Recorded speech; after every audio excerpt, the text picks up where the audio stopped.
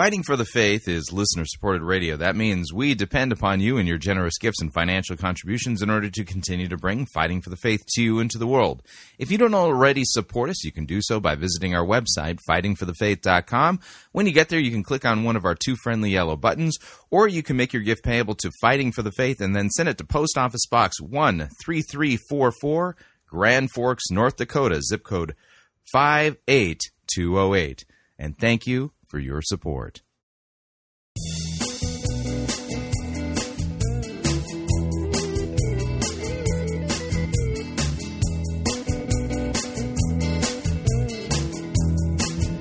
It's time for another edition of Fighting for the Faith. Wednesday, September 27th, 2017. Light episode today. We're going to mix it up a little bit. Check in with Phil Johnson.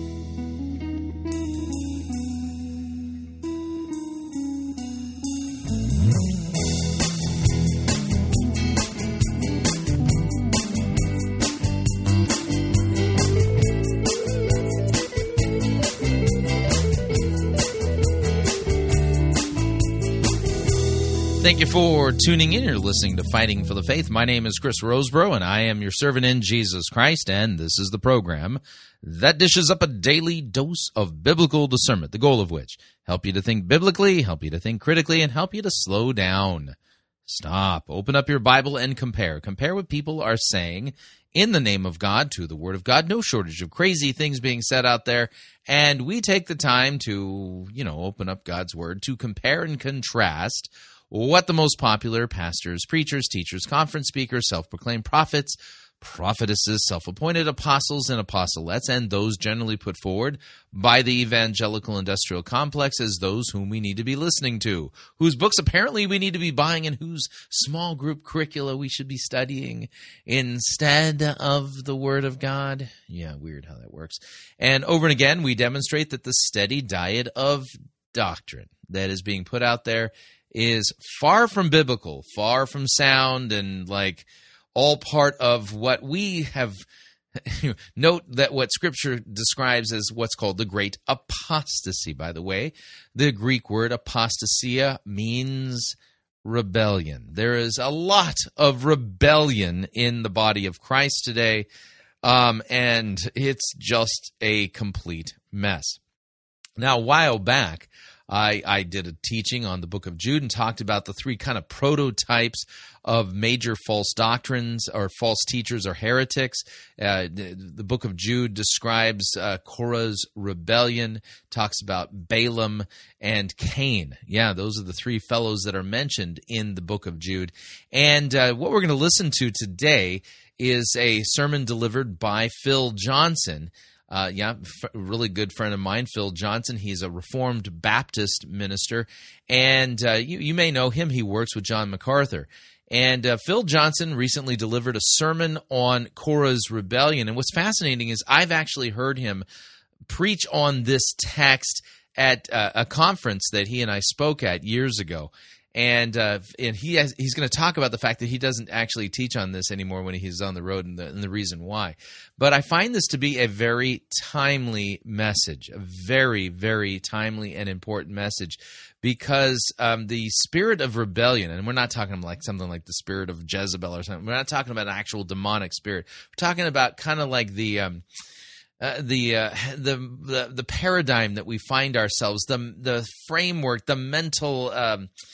How do I describe this properly? The framework that we are all working from as Americans, if you would. It is steeped in rebellion, and recent events on the news, current history, and things like that kind of flesh this out. And this spirit of rebellion, this mindset of rebellion has permeated even the church, and Christians are embracing it, and it's a real problem.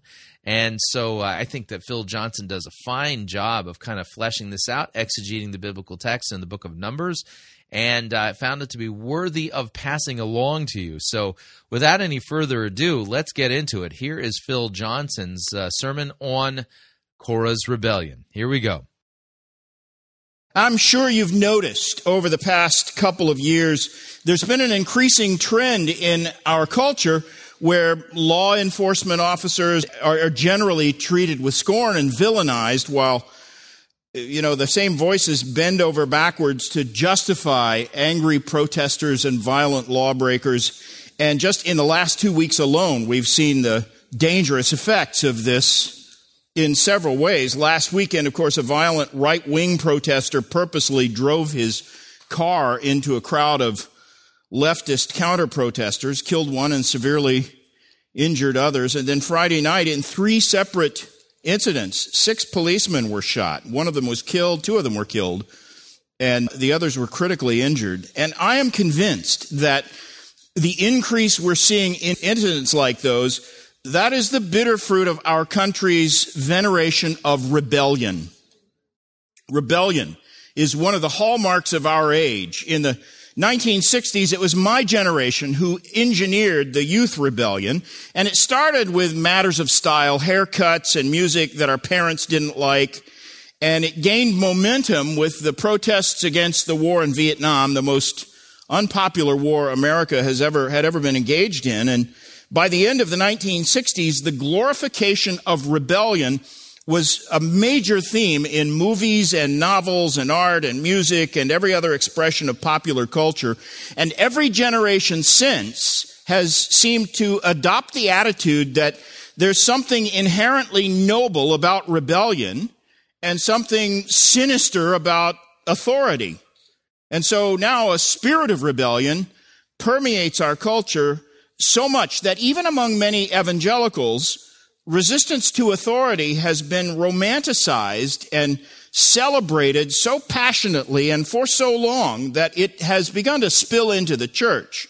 And there are now websites, blogs, and bulletin boards run by people who profess to be Christians, where public accusations against pastors and other church leaders are openly solicited, and they depict every incident of church discipline as abusive, and they encourage hostility and defiance against any person in authority. They'll take any complaint against a person in authority on board, but they push back strongly against anyone who says a word of defense in defense of the person who is in a position of leadership. And they firmly believe that their resistance to authority is both noble and heroic.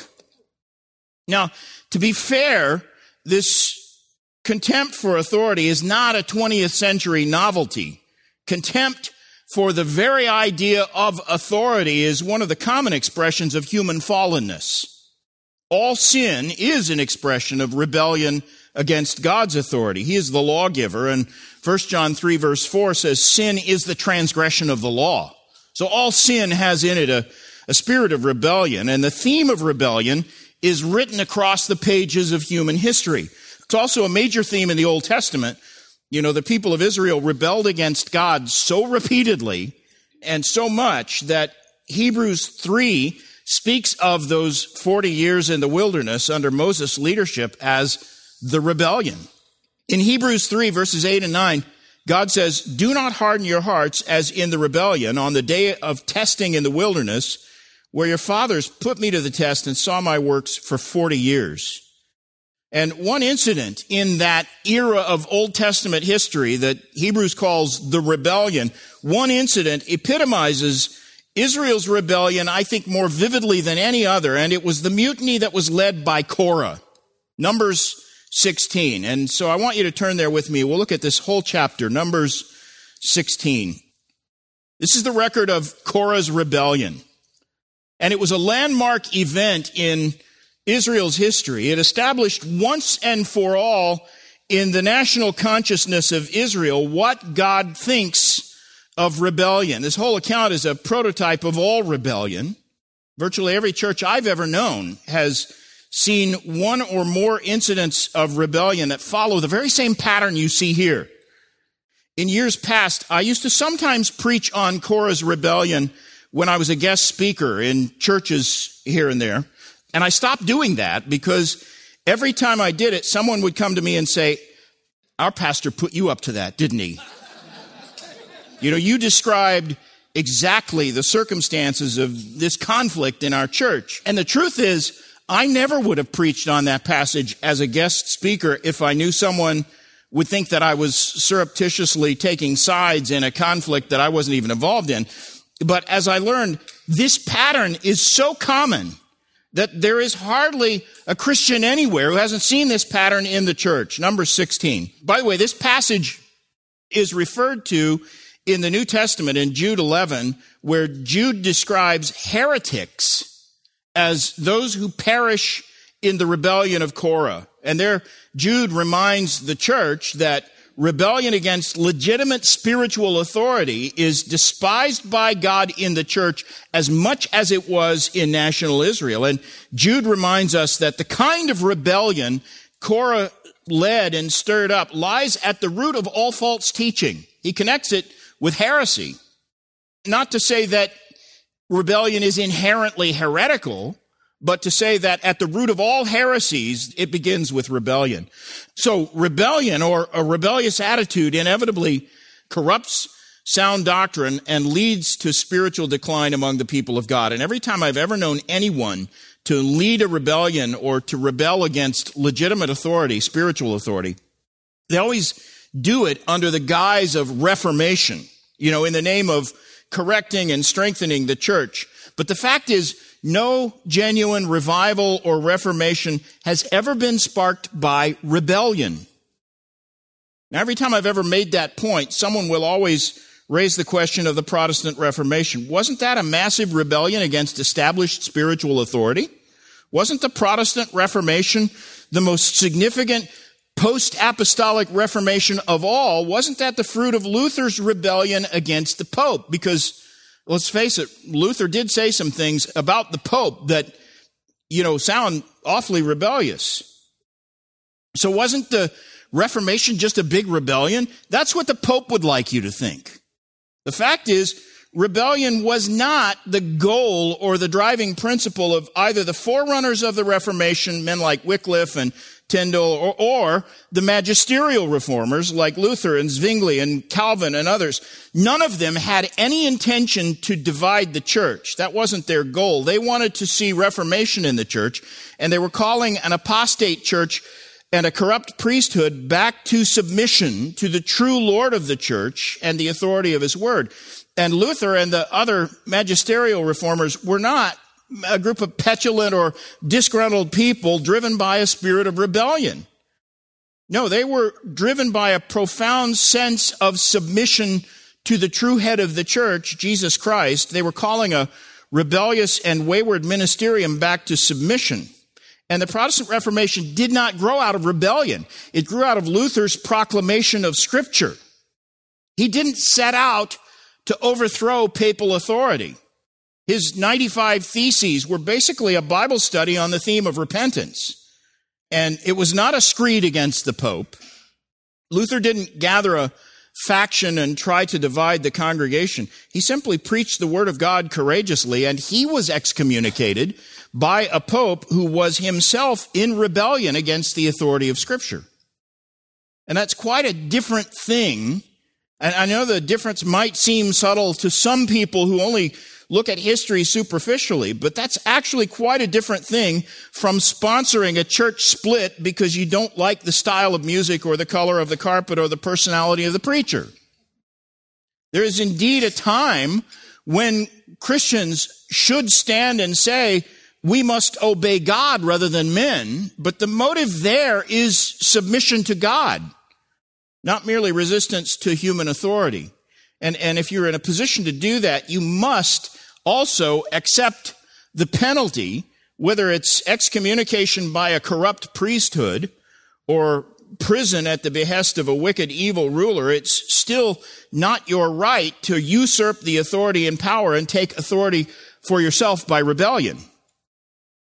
If it's legitimate when we take a stand, our speech and our behavior should have nothing of the aroma of rebellion in it. In fact, I would say that's where Luther erred. His biggest mistake was certain things he said with his mouth that sounded purposely insulting and rebellious, and it undermined his cause, frankly. But the issue at stake when we're talking about true reformation, should not be something as mundane as a petty quarrel about who gets to teach in the women's ministry. And as far as I know, there's no conflicts at Grace Church. That's why I felt free to bring this up now, because I don't think, as far as I know, I'm not talking about anyone in particular. My point is, the Protestant Reformation was not sparked by an act of rebellion, but by the faithful preaching of God's Word. In fact, Luther was excommunicated for standing on biblical principle, not for resisting authority. He said all along that he would have conceded everything else to the Pope if the Pope had simply affirmed the gospel. In his commentary on Galatians, 18 years after the 95 Theses were nailed to the door of the Castle Church in Wittenberg, Luther wrote this, quote, "All we aim for is that the glory of God should be preserved and that the righteousness of faith should remain pure and sound. Once this has been established, namely, that God alone justifies us solely by his grace through Christ, if the Pope would agree with that, we're willing not only to bear the Pope aloft on our hands, but also to kiss his feet." So the Protestant Reformation, again, wasn't sparked by an act of rebellion. It was faithfulness to the principle of justification by faith, faithfulness to the true gospel that motivated Luther. True Reformation is never carried out by means of rebellion, and rebellion inevitably weakens and never strengthens the church. That was Jude's point when he likened the false teachers of his day to the rebels who followed Korah in Moses' time. Jude 11 speaks of those who perished in Korah's rebellion. That's the verse. And the King James Version of that verse calls it the gainsaying of Korah. That word translated gainsaying is antilogia, which speaks of contradiction or rebellion or dispute. It literally means to speak against someone. And that is precisely what Korah is best remembered for. He spoke against Moses. He sowed the seeds of rebellion in Israel, and the mutiny that he began was ultimately responsible for the destruction of many lives. So here's the lesson we learn from Korah. God hates rebellion. God despises those who defy authority that he has established. Rebellion against leaders that God has put in place is tantamount to rebellion against God himself. Now, this is a particularly hard lesson for Americans to swallow. We live in a nation that was founded in the wake of a rebellion against England. We have enshrined rebellion as virtually a desirable thing, and particularly, as I said, in my generation and after, egalitarian values are so deeply ingrained in our thinking that we sometimes forget that the God we worship rules with a rod of iron, and he despises those who scorn authority. And the Apostle Paul reminds us in Romans 13 that there is no authority except from God, and those that exist have been instituted by God. Therefore, whoever resists the authorities resists what God has appointed, and those who resist will incur judgment. And yet, rebellion holds a seemingly irresistible temptation, and especially for people in a society like ours, where rebels are glorified and authority is generally despised. And like I said, this chapter, number 16, is a kind of prototype of the worst kind of spiritual rebellion. Here we see a man who pretends to represent truth and justice and equity, standing against God-ordained authority and fomenting a rebellion that finally destroyed him and everybody else who followed him. Galatians 6 verse 7 says, "Do not be deceived, God is not mocked, for whatever one sows, that will he also reap." And in this incident, Korah and everybody who followed him reaped the bitter fruit of their rebellion, judgment, because God judges rebellion. And as we look at this text this morning, I want you to see that a pattern unfolds. Like I keep saying, this incident is the prototype for the worst kind of spiritual rebellion. And every church I've ever been a part of has seen this kind of rebellion at one time or another. It's a very common pattern. And nothing is more destructive to the community of God's people than this kind of mutiny against God-ordained authority, because it always comes under the guise of righteousness. It always pretends to be in defense of what is right, but it really sows doubt and confusion and distrust and division. And because it's a direct attack on authority that has been ordained by God, it's a sin against God himself. And in Korah's case, God punished this rebellion immediately, directly, in a most dramatic fashion. God's attitude towards this sort of rebellion is, by this incident, made very clear as early as possible in Israel's history. And all the typical marks of sinful rebellion are present in this account, and I want to point them out to you as we go along. So you've turned to number 16. Let me read just the first 3 verses to start with. Now, Korah, the son of Izhar, son of Kohath, son of Levi, and Dathan and Abiram, the sons of Eliab, and On, the son of Peleth, sons of Reuben, took men, and they rose up before Moses with a number of the people of Israel, 250 chiefs of the congregation, chosen from the assembly, well-known men. They assembled themselves together against Moses and against Aaron and said to them, "You have gone too far. For all the congregation are holy, every one of them, and the Lord is among them. Why then do you exalt yourselves above the assembly of the Lord?" Now, I'll stop there, and let me just point out the first mark of this kind of rebellion is point number 1, if you want to take down the outline. The agitators are influential leaders.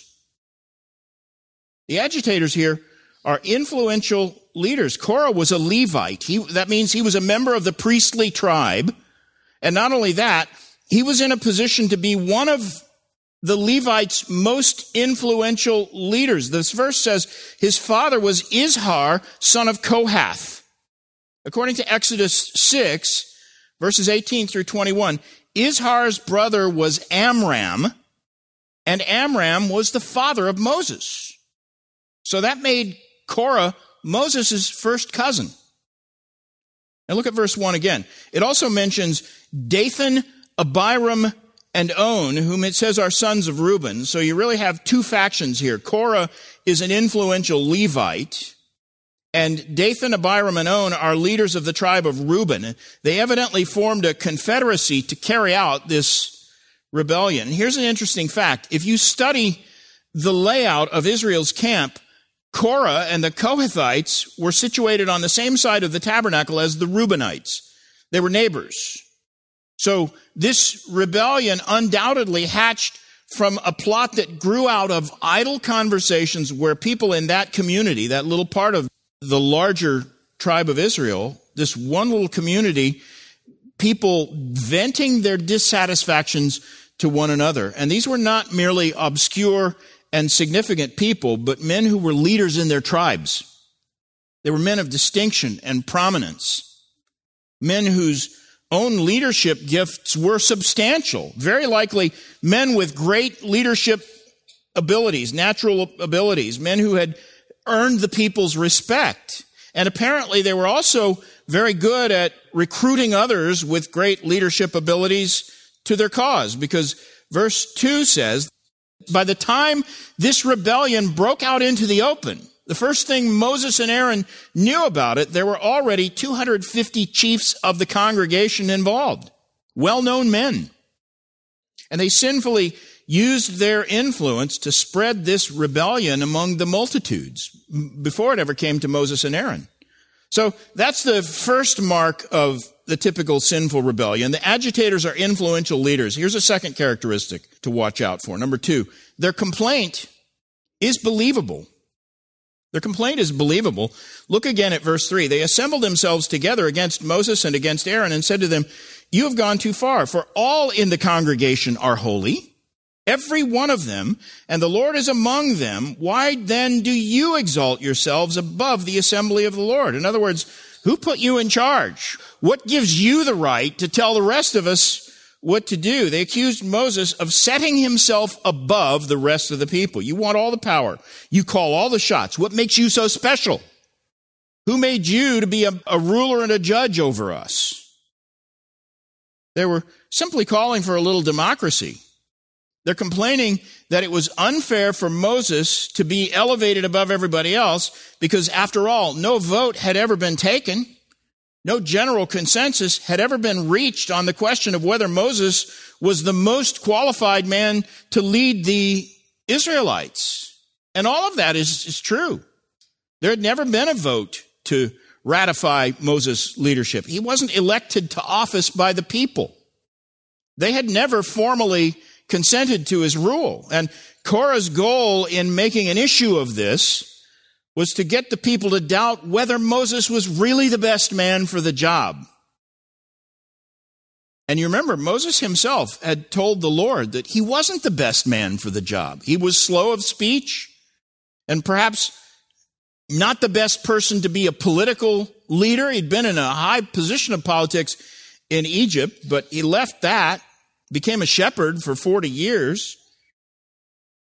And evidently, Korah had some of the personal charisma that Moses lacked, because Korah had no trouble gaining a large following of people who were ready to depose Moses and put Korah in his place. Look carefully at the substance of the rebels' complaint in verse 3. All in the congregation are holy, every one of them, and the Lord is among them. And this, by the way, is a clear reference to a biblical promise. They're pointing to a biblical principle here.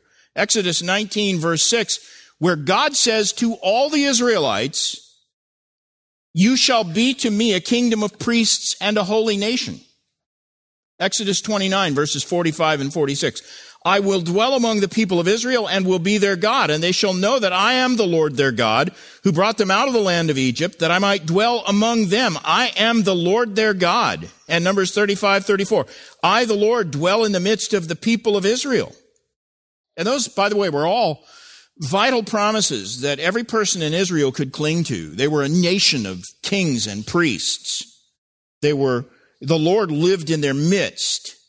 And the complaint of Korah was based, therefore, on biblical promises. But the promises had been twisted out of context. Promises like those did elevate every member of that nation to an incredible position of grace and privilege. But promises like that don't nullify the divinely ordained authority structure that God sets up. Korah was misusing and twisting the promises of God to justify an unjustifiable rebellion. But for people lacking in discernment who heard this, just the fact that Korah referred to the scriptures lent believability to his complaint against Moses and Aaron. That's how rebellion usually grows in the early stages. The claims and accusations are as believable as possible, often supported by an appeal to Scripture. And now look at verses 12 through 14. And take note of the complaint that the Reubenites, who were part of this confederacy, gave. Verse 12. "And Moses sent to call Dathan and Abiram, the sons of Eliab, and they said, 'We will not come up. Is it a small thing that you have brought us up out of a land that is flowing with milk and honey, to kill us in the wilderness, that you must also make yourself a prince over us? Moreover, you have not brought us into a land flowing with milk and honey, nor given us inheritance of fields and vineyards. Will you put out the eyes of these men? We will not come up.'" In other words, you want us to come just so you can poke our eyes out? You made all these promises about leading us into a land of milk and honey, and what you did was take us out of a land of milk and honey and brought us here to this desert wilderness. Now, by the way, notice by verse 12, the triumvirate of three rebels from Reuben has already apparently been reduced to two. In verse 1, it was Dathan, Abiram, and On. Now it's just Dathan and Abiram. On evidently dropped out of the rebellion early on. One of the ancient rabbinical traditions claimed that On quit this rebellion because his wife talked him out of opposing Moses.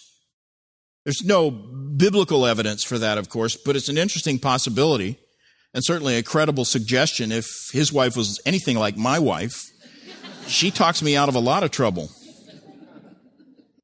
All right, we are going to pause right there. We're going to pay some bills. If you'd like to email me regarding anything you've heard on this edition or any previous editions of Fighting for the Faith, you can do so. My email address is talkback@fightingforthefaith.com, or you can subscribe on Facebook, facebook.com/Pirate Christian. Follow me on Twitter. My name there @Pirate Christian. Quick break. When we come back, the balance of today's sermon by Phil Johnson on Korah's Rebellion. Stay tuned, don't want to miss it. We'll be right back.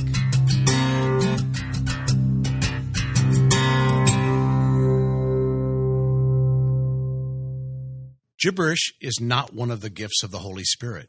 You're listening to Fighting for the Faith. You're listening to Pirate Christian Radio. We'll be taking your false doctrine now.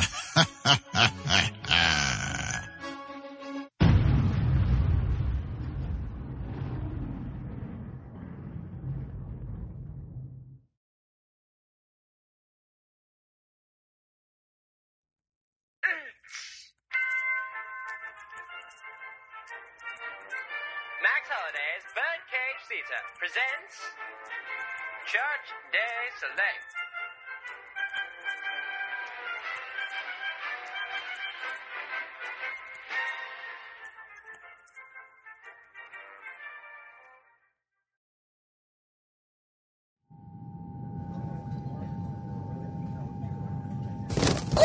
I do wish these planes would give us passengers more legroom. Oof. Hey, let me help you with your luggage. Oh, thank you so much. Oh, what in the world do you have in these bags? Bricks. Bricks? I'm a door-to-door brick salesperson. I'm not even going to ask. Ladies and gentlemen, the captain has turned on the fasten seatbelt sign. If you have not already done so, please stow your carry-on luggage underneath the seat in front of you or in an overhead bin. Please take your seat and fasten your seatbelts, and make sure that your seat back and tray tables are in their full upright and locked positions. Thank you. Thank you, Brittany. In case y'all don't know me, I'm Mark Driscoll, and I'm going to be your pilot for today. Oh, dear. He looks more like a terrorist, if you ask me. If any of you passengers feel at any time that you could pilot this plane better than me, then you'll be swiftly thrown under the bus. I mean plane. As you may have noticed, there are also no parachutes on this flight, which means, should you be thrown off the plane, that your landing will be unpleasant. We thank you for flying Mars Hill Air with us today. I guess it's time to take off, then. Well, let's just hope our flight to Boston will be nice and easy.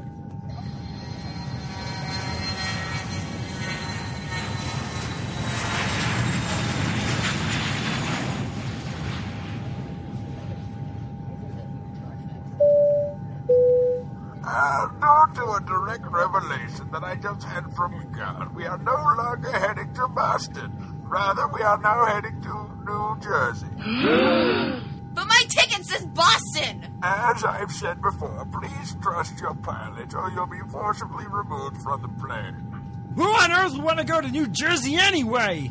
That's it. God, please escort this man to the back of the plane for violent ejection. Hey, I have my rights. You can't do this to people. Oh, but I can.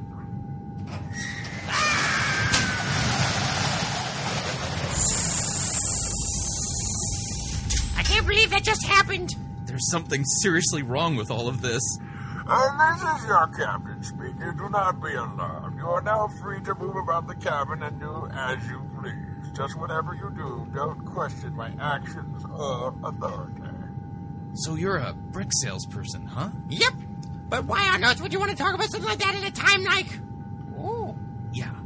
I'm thinking it's time that Mr. High and Mighty got relieved of his duties. It is now time for you all to buckle your seatbelts and hold on tight because we're about to start doing barrel rolls. He's going to do what?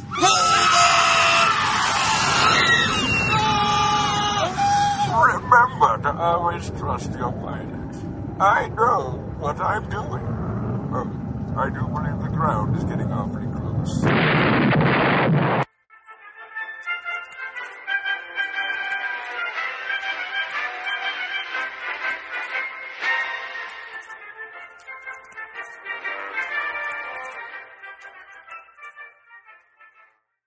Hi, Chris Rosebrough here to talk about our longtime featured advertiser, Cheapo Air. Doesn't matter if you're traveling for business reasons or for pleasure. Doesn't matter if you're traveling within the United States or abroad. Cheapo Air is the place for you to save literally hundreds of dollars on your airfare, hotel rooms, and rental cars. Visit our website, fightingforthefaith.com. On the side of our website, you'll see our ad banners. Look at the ad banner for Cheapo Air and look on it. There's a promo code. Write the promo code down. click on the ad banner, and then book your travel at the Cheapo Air website, and you'll have the opportunity to enter that promo code for additional savings. Again, fightingforthefaith.com. Write down the promo code, click on the ad banner, and save money on your airfare, hotel rooms, and rental cars today.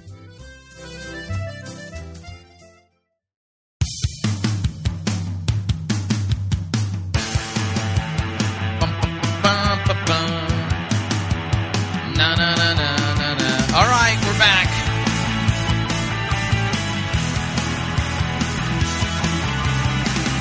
Warning, listening to Fighting for the Faith could, well, make you think that Korah's rebellion is an actual thing that's still going on today, because it is.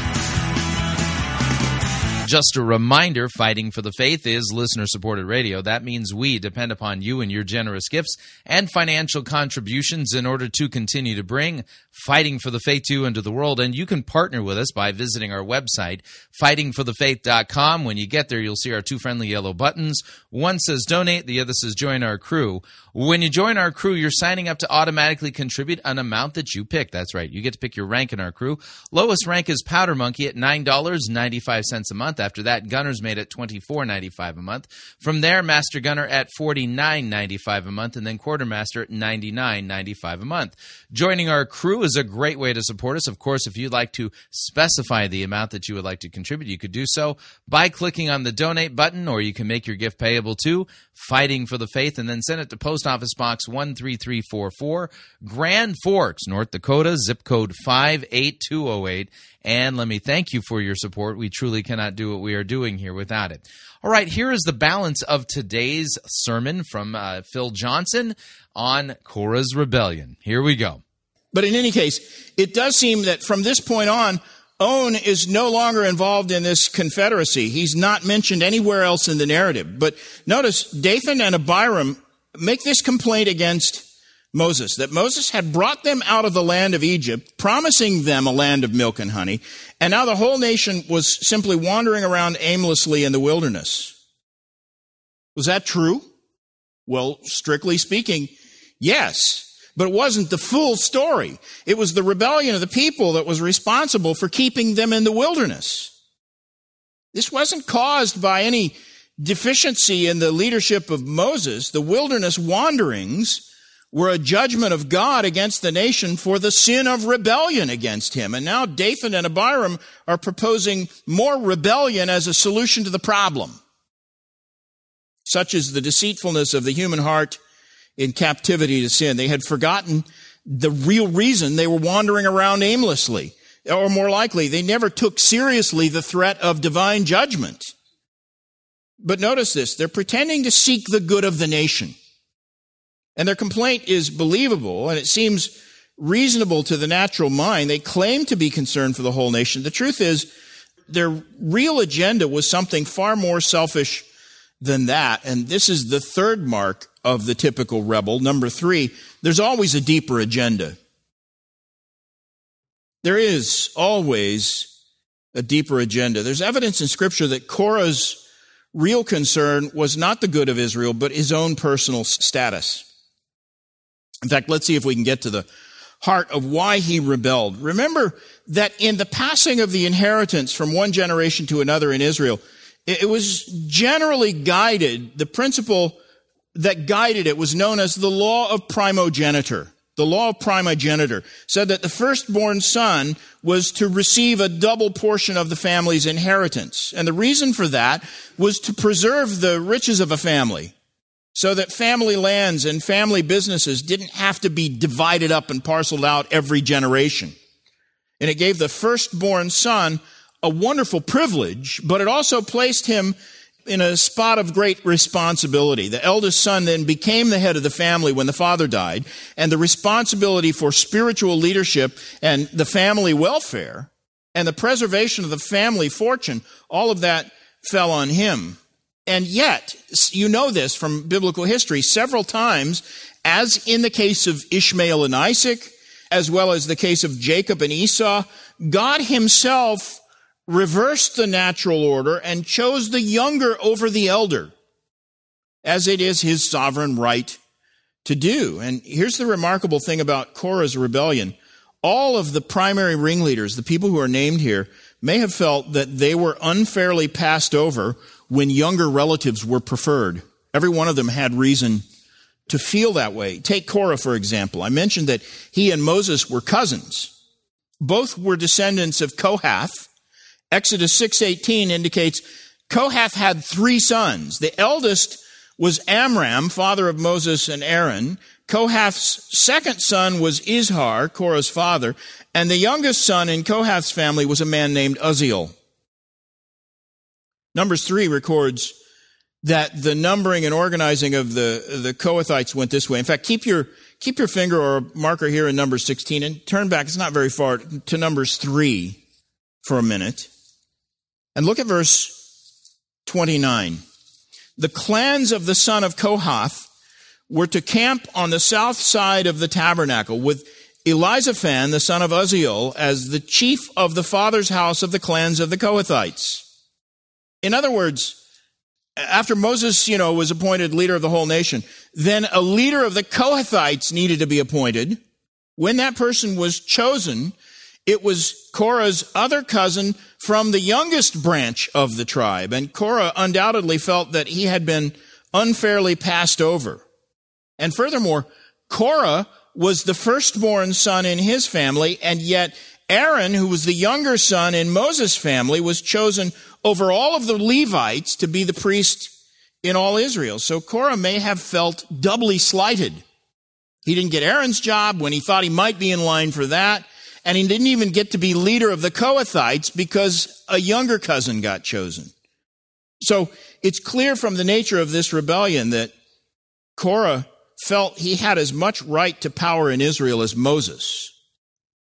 The Reubenites who joined Korah in the rebellion also had reason to feel they had been unfairly snubbed. Reuben, was the eldest son of Jacob. And you may recall in Genesis 49, when Jacob was blessing his sons just before he died, instead of pronouncing a blessing on Reuben, he pronounced a curse. Genesis 49, verses 3 and 4. Reuben, he says, you are my firstborn, my might, and the first fruits of my strength, preeminent in dignity and preeminent in power, unstable as water, you shall not have preeminence. That was his father's blessing on him.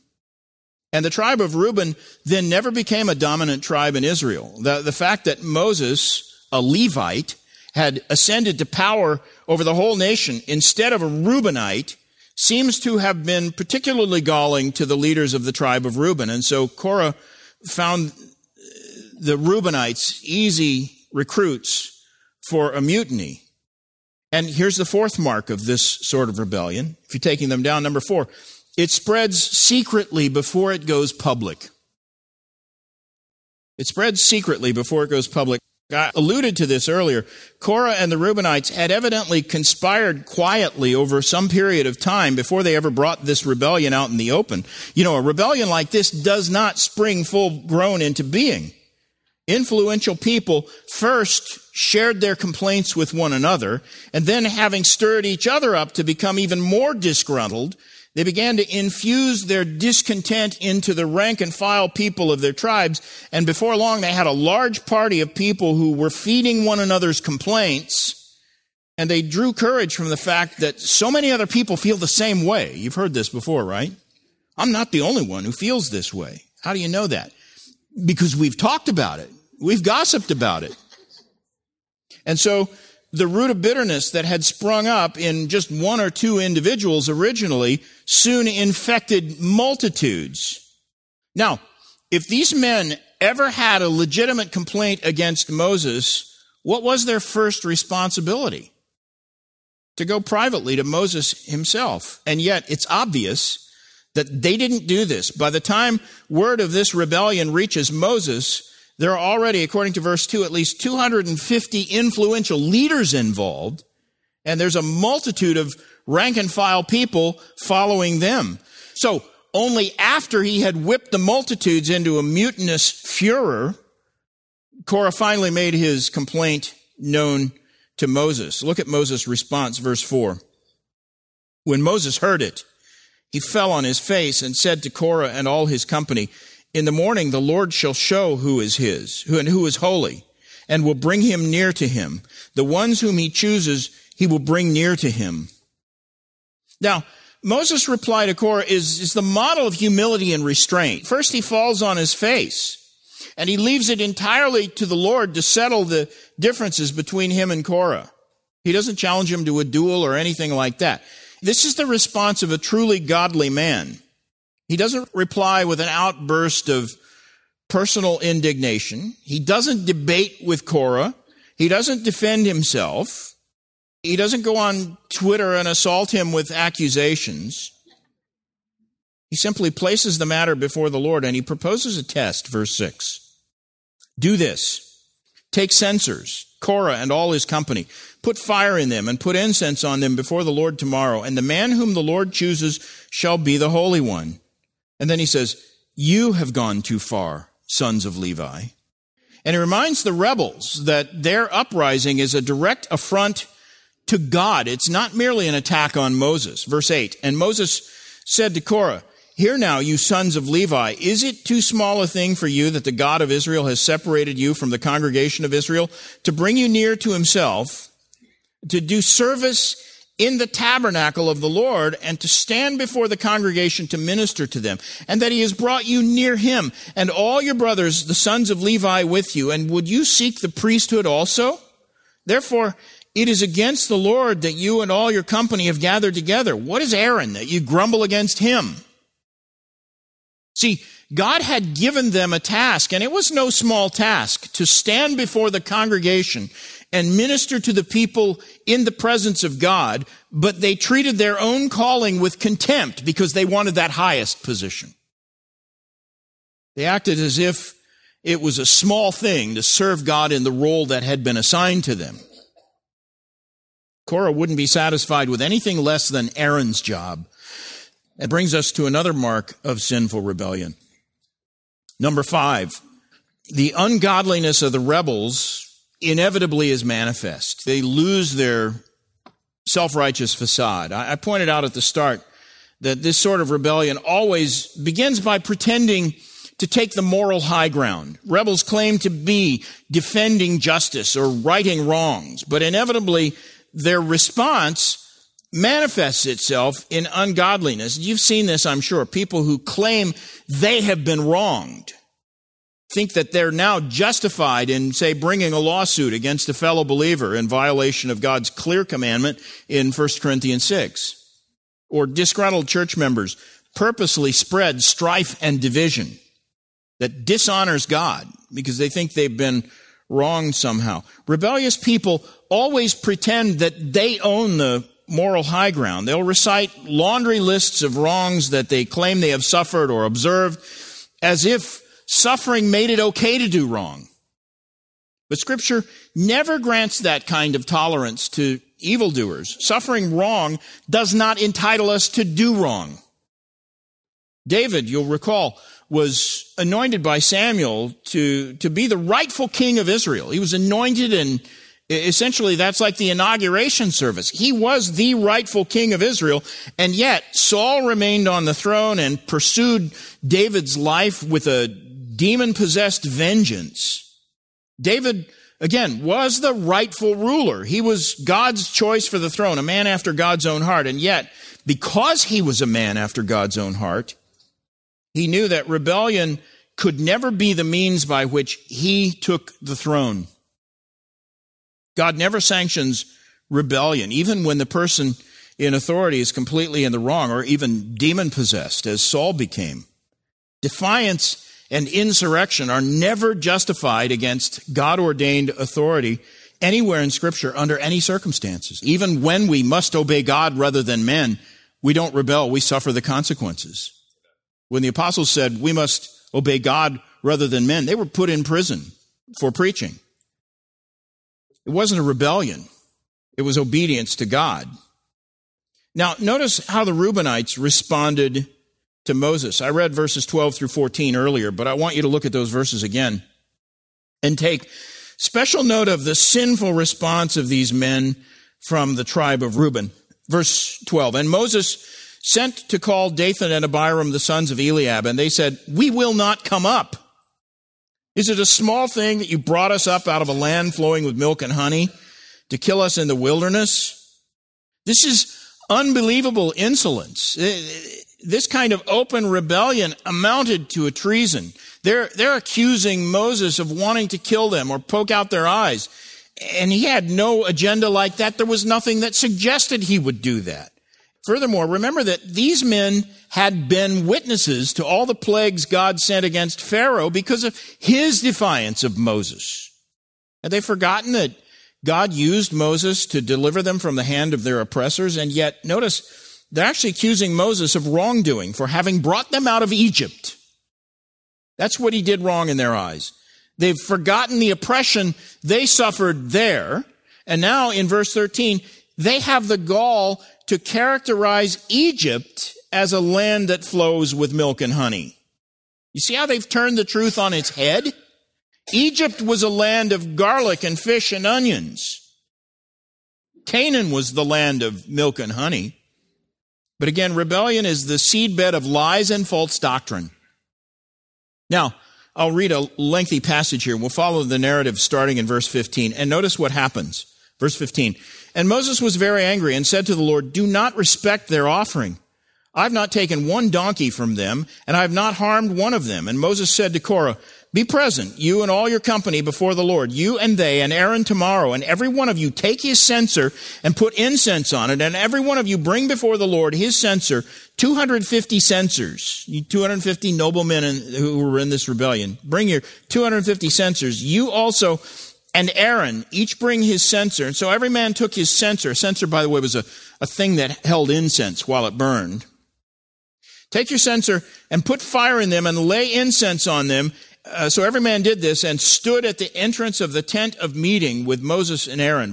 Verse 19. Then Korah assembled all the congregation against them at the entrance of the tent of meeting, and the glory of the Lord appeared to all the congregation. And the Lord spoke to Moses and to Aaron, saying, "Separate yourselves from among this congregation, that I may consume them in a moment." And they fell on their faces and said, "O God, the God of the spirits of all flesh, shall one man sin, and will you be angry with all the congregation?" And the Lord spoke to Moses, saying, "Say to the congregation, get away from the dwelling of Korah, Dathan, and Abiram."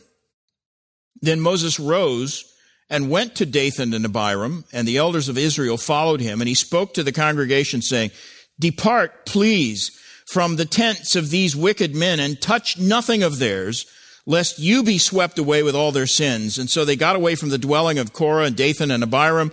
And Dathan and Abiram came out and stood at the door of their tents, together with their wives, their sons, and their little ones. And Moses said, "Hereby you shall know that the Lord has sent me to do all these works, and that it has not been of my own accord. If these men die as all men die, or if they are visited by the fate of all mankind, then the Lord has not sent me.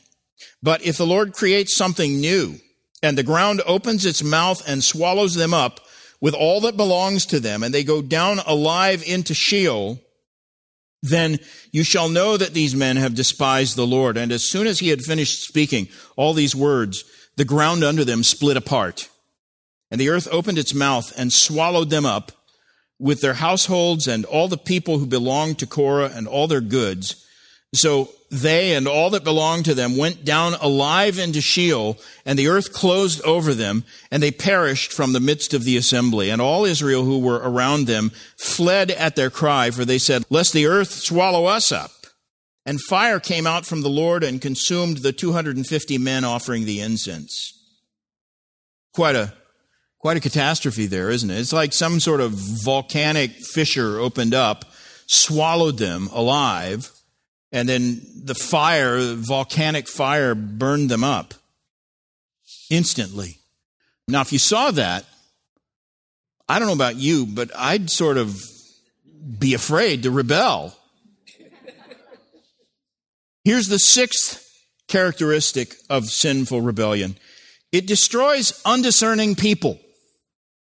It destroys undiscerning people. Korah destroyed not only himself, but a number of others on the periphery who didn't have the discernment to steer clear of his mutiny.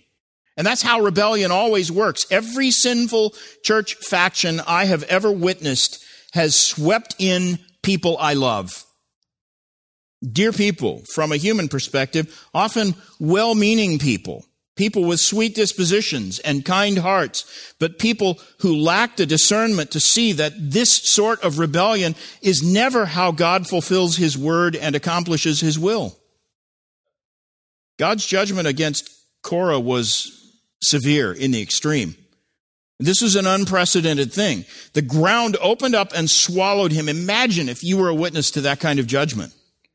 And yet, the rebellion wasn't over yet. And here's one more remarkable characteristic of evil rebellion. Number 7. Rebellion breeds more rebellion. People of Israel witnessed what happened to Korah and his followers. Like I said, I would think that's the end of rebellion forever, right? But that was not the effect. The fires were still smoking and the ground was still settling when the next major rebellion broke out. Look at verse 36. The Lord spoke to Moses, saying, "Tell Eleazar, the son of Aaron, the priest, to take up the censers out of the blaze, then scatter the fire far and wide, for they have become holy. As for the censers of these men who have sinned at the cost of their lives, let them be made into hammered plates as a covering for the altar. For they offered them before the Lord, and they became holy. Thus they shall be a sign to the people of Israel." So the priest took the bronze censers, which those who were burned had offered, and they were hammered out as a covering for the altar to be a reminder to the people of Israel, so that no outsider who is not of the descendants of Aaron should draw near to burn incense before the Lord, lest he become like Korah and his company, as the Lord said to him through Moses. But on the next day, all the congregation of the people of Israel grumbled against Moses and against Aaron, saying, "You have killed the people of the Lord." And when the congregation had assembled against Moses and against Aaron, they turned toward the tent of the meeting, that is the tabernacle. And behold, the cloud covered it, and the glory of the Lord appeared. And Moses and Aaron came to the front of the tent of the meeting, and the Lord spoke to Moses, saying, "Get away from the midst of this congregation, that I may consume them all in a moment." And they fell on their faces. And Moses said to Aaron, "Take your censer, and put fire on it from off the altar, and lay incense on it, and carry it quickly to the congregation, and make atonement for them, for wrath has gone out from the Lord, the plague has begun." So Aaron took it as Moses said, and ran into the midst of the assembly, and behold, the plague had already begun among the people, and he put on the incense, and made atonement for the people, and he stood between the dead and the living, and the plague was stopped.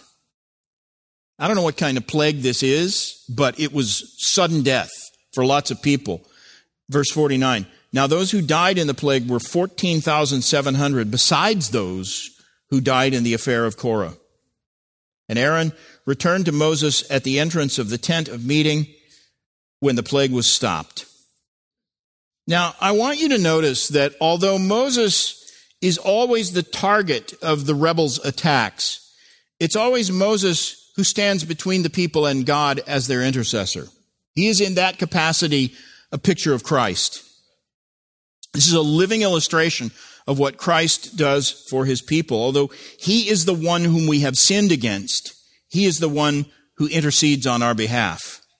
And notice how prone the people were to misjudge Moses. I think we all have a sinful propensity to misjudge people who are in authority over us. It's one of the effects of the fall, I think. But I think this is a great reminder, especially for young people who are strongly tempted to rebel against their parents' authority. The fruit of that kind of rebellion is always bitter and destructive. And young people, not many young people listen to me, but if you are, you'll ruin your life if you allow your character to be shaped in your teenage years by rebellion and defiance. I've seen that happen many times. In fact, I mentioned that generational rebellion was being glorified and promoted in my adolescent years. It was the hallmark of my generation. Some of my high school friends were not able to make it as adults because they never learned to submit to authority that God had placed over them in their youth. And that problem is even more profound for the millennial generation, the current generation who are transitioning into adulthood right now. there are multitudes who never learn to submit to authority, and they are inevitably going to have trouble finding or keeping employment. But that's the least of your problems if you've cultivated the heart of a rebel. That sets you against God. God hates rebellion. And so this is a great reminder to all of us, particularly as members of the church for which Christ died. Don't ever be tempted to rebel against those whom God has placed in authority over us. Someone says, yeah, but don't we believe in the priesthood of all believers? Yeah, that was exactly Korah's claim, wasn't it? That God had made them a kingdom of priests. Why couldn't the nation be run by democratic rule if everybody was a king and a priest? And many people think that of the church, that it should be run by democratic rule, but that's not the pattern of church leadership set forth in the New Testament. God has ordered the church so that godly, gifted men are given the responsibility of leadership. The doctrine of the priesthood of the believer does not overturn God's appointed structure of authority in the church any more than it did in Old Testament Israel. And that's why near the end of the epistle to the Hebrews, the writer of that letter admonishes his readers with these words, Hebrews 13:17, obey your leaders and submit to them, for they are keeping watch over your souls as those who will have to give an account. Let them do this with joy and not with groaning, for that would be of no advantage to you. Notice the commands there. Obey, submit. Our leaders will give account to God. There's no room in those words to justify any kind of uprising or rebellion against God-appointed leaders. So what does that mean? Should we just blindly follow? Don't people in authority ever misuse their authority? Well, of course they do. Are men of God ever wrong? Certainly. Moses himself was wrong on more than one occasion. Does that ever justify rebellion of the sort that Korah tried to incite? No, it doesn't. It's never the right response to go around stirring up other people against duly appointed, God-ordained leaders in order to supposedly seek the redress of some wrong by fomenting a rebellion. Notice in Scripture that every such rebellion that ever occurs is always condemned. There's not one example of a righteous rebellion anywhere in the Bible. No such thing exists. Rebellion is always ungodly. What if we live under a wicked ruler? What if the person in charge is Herod or Nero or Pharaoh? Scripture teaches that God himself will deal with the wickedness of unrighteous rulers in his time. He did that, for example, with Pharaoh. He punished even Moses when Moses sinned. And we're not to sit passively idle and silent when our leaders do sin, but the right response is the response Nathan took with David. He went to him and confronted him directly. He didn't organize a mutiny. Later, Absalom mutinied against David, but God judged him severely for it. Rebellion, Scripture says, is like the sin of witchcraft. That's 1 Samuel 15:23. And it suggests that rebellion is as overtly satanic as the black arts. And that ought to give us reason to pause and think carefully before we are tempted to rebel, even if you've convinced yourself that by rebelling you are defending some high moral principle. Rebellion is never the high road morally. It may be the way that seems right to a man, but the end thereof are the ways of death.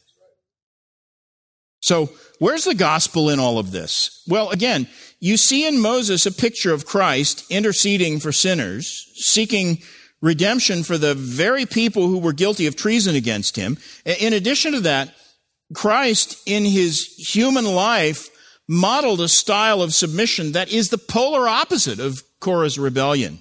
When he was reviled, he did not revile in return. When he suffered, he did not threaten, but he continued entrusting himself to the one who judges justly. He humbled himself by becoming obedient to the point of death, even death on a cross.